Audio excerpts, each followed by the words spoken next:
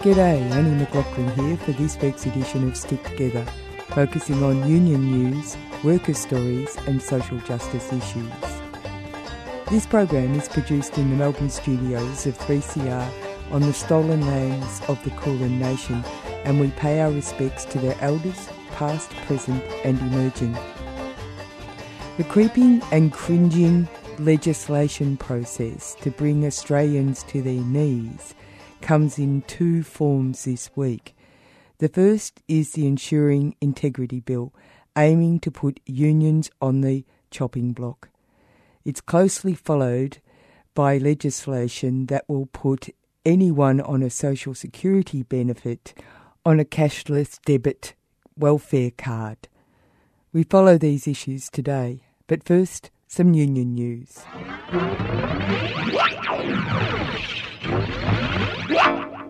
The RBTU, the Rail Tram Bus Union Victoria branch members in the Tramways division, have been wrestling with the private operator Yarra Trams, which wants to increase the part-time workforce who will be working short shifts. The members see this as a way of cutting take-home pay, increasing safety risk and an attack on the culture of the workforce for an increase in profits to the operator. The Labor government in Victoria has stepped in, making overtures to the Fair Work Commission to disallow future industrial action during the running of the upcoming Formula One event scheduled for March. Melissa Horne, Minister for Public Transport and Minister for Ports and Freight, has angered the members with her statement that she will not be bullied by, quote, middle-aged blokes who are hell-bent on protecting their interests by not allowing part-time women into the workforce. This is what the RTBU Women's Officer, Catherine Breakwell, had to say at a recent Stop Work rally in support of the tram drivers. Workers don't want their income slashed in order to boost corporate profits under the false illusion of creating opportunities for women who only want pocket money jobs. In fact, workers' base salary is nowhere near the publicised $94,000 so widely reported. Our sexual harassment and gendered violence claims in bargaining have outright been rejected. But we don't accept this. Indeed, current workers who want to transition to retirement or care for children under part-time arrangements can already choose to do so under Fair Work legislation. These people are not included in the 4% cap, which is not even being utilised. Women will not be used as pawns to be condescended to for boosting corporate profits. This year's Women's Rights at Work, RAW 2020, Safe, Respected, Equal, will be asking the hard questions around how, after decades of study and being polite, still 2/3 of women have experienced sexual harassment or violence at work. 1/5 of mothers are sacked from their job because of pregnancy. The gender pay gap is 14% for full-time workers and 20% overall, and women retire with half as much superannuation as men. We Are Union Women's Conference 2020, Safe, Respected, Equal, says women play an essential role in society in both paid and unpaid caring work, and yet it is clear the system is rigged against us. At the 2020 We Are Union Women's Conference, we're bringing together unionists to discuss our upcoming Safe, Respected, Equal campaign for working women. The conference will kick off on Tuesday, March the 3rd at 9:30am through to 3:30pm at Victoria Trades Hall. For details, go to unionwomen.org.au/Rawfest 2020. Unemployment increased, with the unemployment rate rising 0.2% according to the latest figures from the Australian Bureau of Statistics. The Australian Council of Trade Unions, the ACTU, said the hardship working people are facing under the Morrison government's failed economic policies continue to intensify. Seasonally adjusted unemployment also rose, up 0.3 to 8.6%. Underutilisation increased 0.5 to 13.9%. Under this government, 31,000 more people became unemployed in the last quarter. In New South Wales, dodgy asbestos removal work at St Catherine's School, Sydney and Waverley may have exposed workers and the neighbouring community to the deadly material, warns the New South Wales CFMEU. Asbestos removal conducted at the site over the weekend appears to have been done with scant regard for the usual control measures that are essential to its safe handling and disposal, said Darren Greenfield, New South Wales CFMEU Secretary. The worksite is now littered with asbestos dust and fragments, and there is material on the footpath and street close to the school. It is shocking to see such blatant disregard for the safety of the community. He said the union has called for a hygienist to assess the site, but it is clear from even the cursory examination that something has gone very wrong here. We have grave fears for how the work has been done and have serious questions about who has done the work. Professional and licensed asbestos removalists do not usually botch a job as badly as this. In Newcastle, the head of the federal government's Asbestos Eradication Agency, ASEA, has advised parents of Newcastle East Public School students to list their children on the government's asbestos exposure register as a precaution. Peter Teague said, while it may seem like an extreme step, it would give students greater security if they develop symptoms related to asbestos exposure later in life. Parents were advised on the first day of school this year that friable loose-filled asbestos had been found on rafters inside the school's heritage building as part of works to replace the building's 1970s-era faux slate roof during the school holidays. It is not known how long the material had been exposed to the environment. In Tasmania, the ABC reports that the body of Cameron Goss has been retrieved 3 weeks after a section of the Henty gold mine in Tasmania's west collapsed.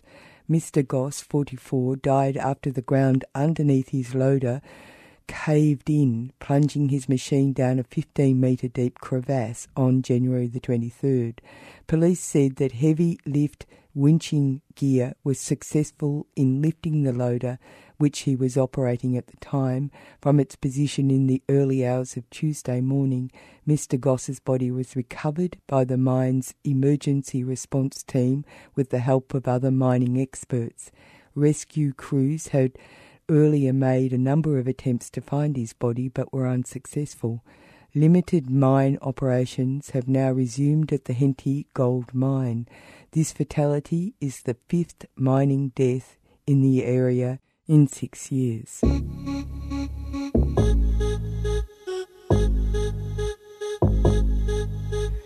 You are on Stick Together, Workers' Stories, Union News and Social Justice Issues.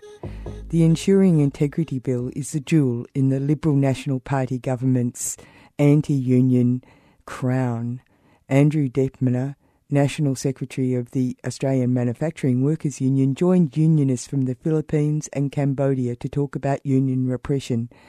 In the Philippines, 46 unionists have been murdered since Duterte came to power. Extrajudicial killings, the creation of economic zones where no industrial law applies and multinationals are given free rein, and a push to have unions seen as terrorist organisations.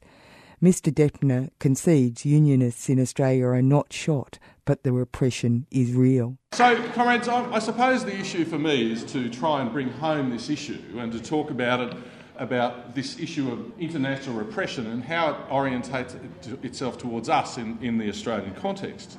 The Ensuring Integrity Bill. And the Ensuring Integrity Bill is as bad as you can think. I have a copy of it here. I'm not going to go through it all. I mean, you'd all be too fascinated by it if I did. But the fact is that it is not out of character with most of the repression that's been described. But there is one distinction, of course, and that is our comrades have been talking about the physical and actual criminal repression which is occurring through the governments that they're confronted by. You know, union officials being killed in the Philippines, jailing and the repression of a number of our Cambodian comrades, it's very clear that the repression we are suffering and will be exacerbated and exemplified by this Act is not going to use physical violence against us, except for the institutionalised violence of the state. The violence which will be used against trade unions, which is already there in the person of employers and thugs, and I'll come to thugs again in a minute, but also through the courts, is going to be a process, if this Ensuring Integrity Bill gets through, which is going to exemplify and be characterised by all bar the random shootings and arrests and other repression. Everything else will be the same. It is a neoliberal fantasy, and it will be made real in Australia should this law be passed. They use the term like the rule of law. And the rule of law is, of course, a critical part of what we have in Australia. But, of course, these are the laws of the bosses. I think it was very well put by Sally McManus.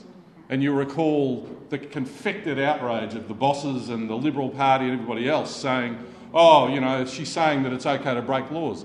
What good has ever arisen in this world without laws being broken? We have to think of it in those terms.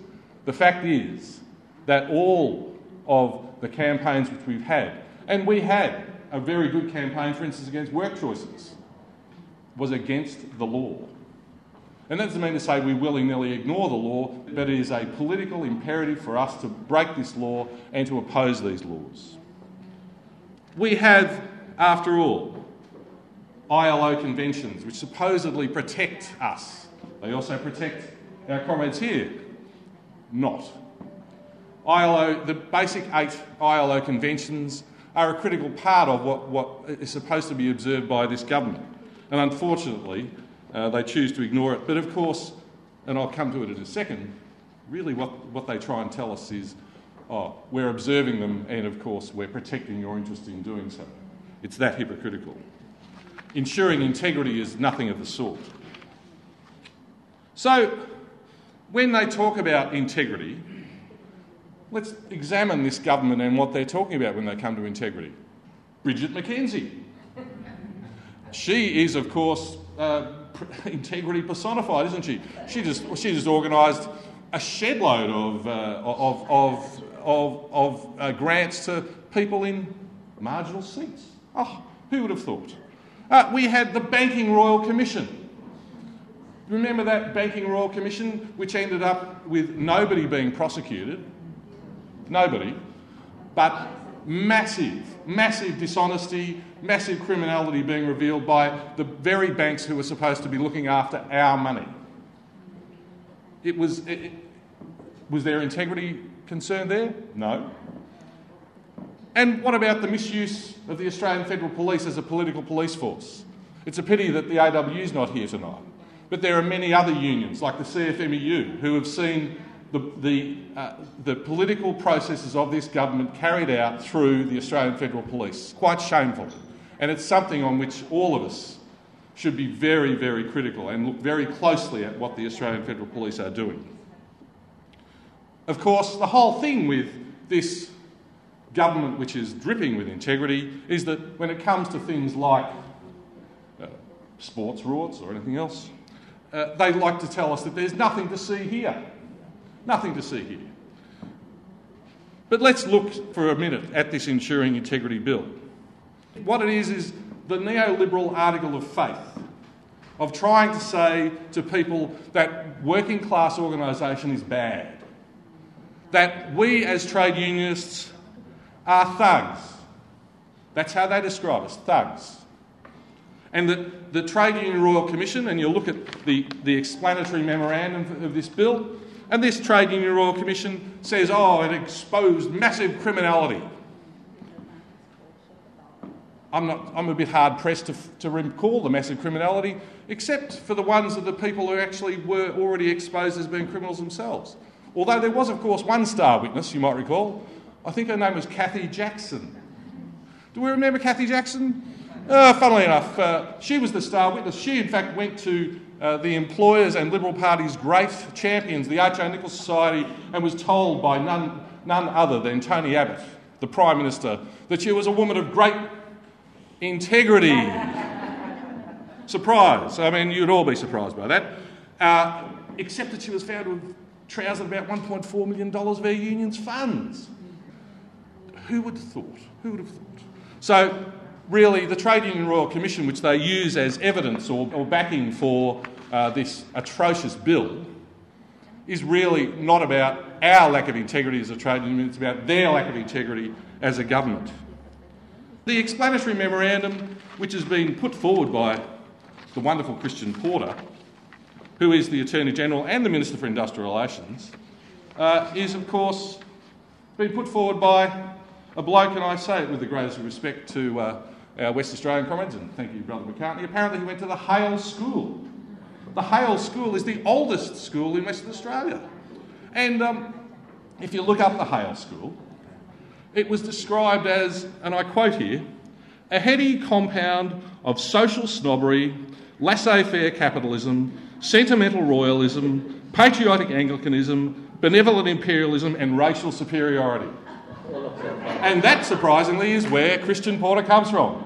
And, I mean, you won't believe it, he's actually pushing forward this bill. I know you find that hard to believe, comrades. The issue for us is that this bill is that it is laced with hypocrisy. It refers to, and it actually has a statement of compatibility with human rights. A compatibility with human rights. It even talks about its compliance with International Labour Organisation conventions, to which we're a party. But did you know it actually requires organising to be made illegal? Because it says the bill also streamlines and simplifies some of the existing grounds for cancellation of the registration of a union, the organisation of a substantial number of members taking or organising obstructive, unprotected industrial action. This is what we're having to face with, that organising under this law becomes an offence. Even worse is that union officials themselves are expected to maintain public order. I don't know about you, but the officials and delegates amongst us, of which there's many, when are we being required to maintain public order? But this is precisely what we're required to do, and unless we do, we are committing an offence. And then the clincher, which many of us, I think, have actively sort of been surprised by, is that a union can be disqualified, deregistered, put out of business effectively, not just by the application of the Minister for Industrial Relations, not by somebody who is part of the union or as a regulator. It can be by a person with sufficient interest. And what is a person with sufficient interest? It's defined. A sufficient interest has been judicially interpreted to mean, that means that these well-paid judges will tell us what it means, to mean an interest beyond that of an ordinary person. So probably all of you. And includes those whose rights, interests or legitimate expectations would be affected by the decision. This is precisely what they're intending to deal with. That is, to ensure that we cannot operate. That we cannot operate, despite their protestations of its adherence to human rights, of its adherence to International Labour Organisation standards, that really is all about them preventing trade unions and organised workers from doing their job. No more and no less. So, comrades, as I've said, we don't have death squads or paramilitaries. We don't have a government which will shoot at us. But we do have a government which hates us with a passion. They demonise us and call us thugs. I don't know about you, but I find that pretty offensive. As a union official of a fair few years now, I don't think of myself as a thug. My wife does not think of me as a thug, but they think of me as a thug, and they will profess that publicly. Now, a thug, what is a thug? A thug is a race or a caste from India, from the subcontinent, of people who were bandits, swindlers, criminals. That's us. That's pretty much all of you. All of you. And so this is the government with no integrity saying that we're thugs. They are saying that we have no credibility. They are saying that we are criminal. And I don't know about you, but that makes my blood boil. And I think that this government is a shameful collection of spivs and neoliberal apologists who really should hang their heads in shame. And most importantly, they've even got organisations like the Australian Chamber of Commerce and Industry saying how bad we are. So our good friends in ACCI are saying, government's right. The government's right. I think we've got to call this out for what it is. I think we have to say this is repression. The absence of bandits and bullies with guns and koshes makes it no less repressive than what our comrades are having to face up to. We may not be dying, but we certainly will be jailed. And the thing is that what that means is that for all of us here, we have to stand shoulder to shoulder with our Cambodian and Filipino comrades. We have to say their struggle is our struggle. And most practically for us today, we have to demand of those senators, those crossbench senators, Sterling Griff, Jackie Lambie, Rex Patrick, stand against this legislation. Do not allow this legislation to pass. It will destroy trade unionism and fairness in this country. Thank you.